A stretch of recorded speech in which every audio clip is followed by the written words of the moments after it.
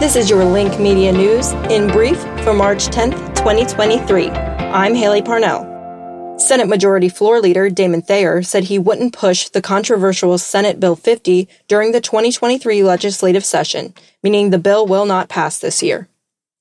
Earlier in the day, House Bill 50, a companion bill filed by Representative Matt Lockett, a Republican out of Nicholasville, was scheduled for a committee vote in the House Committee on Elections, but didn't come up for a vote.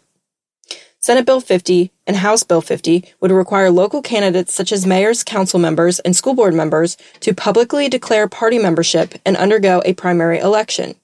Currently, those types of elections are nonpartisan races.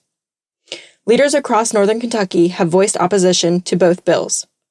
Typically, mayors, school boards, and other municipal positions are elected without party affiliations next to their names on the ballot. Adding those affiliations would mean more candidates move through the primary election process, and many worry that fewer candidates may be willing to run for office as a result.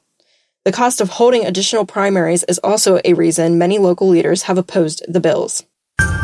Northern Kentucky couple Casey and Carrie Williams are opening their second Northern Kentucky Bigby Coffee location at 1811 Monmouth Street in Newport in the old White Castle building that has been sitting empty since 2018. Their first time taking on the experience of owning a franchise was in February 2021 when they opened their drive-through Bigby Coffee location along Turkeyfoot Road in Erlanger.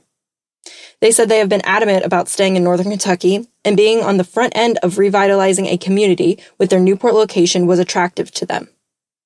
The Monmouth Street's location's opening day is March 21st and will be much larger than the one in Erlanger with a drive-through and walk-up mobile order window.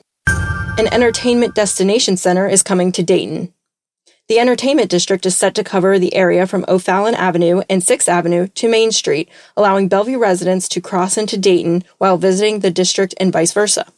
Licensed businesses within the district area will be selling alcoholic beverages in cups with the Rope Walk Entertainment District branding, which will be supplied by the city.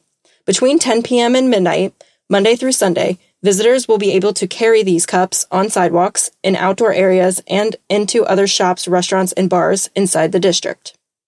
The City Council considers the entertainment district an opportunity to create more revenue for Dayton, especially in comparison with neighboring Bellevue, which sees a greater number of businesses.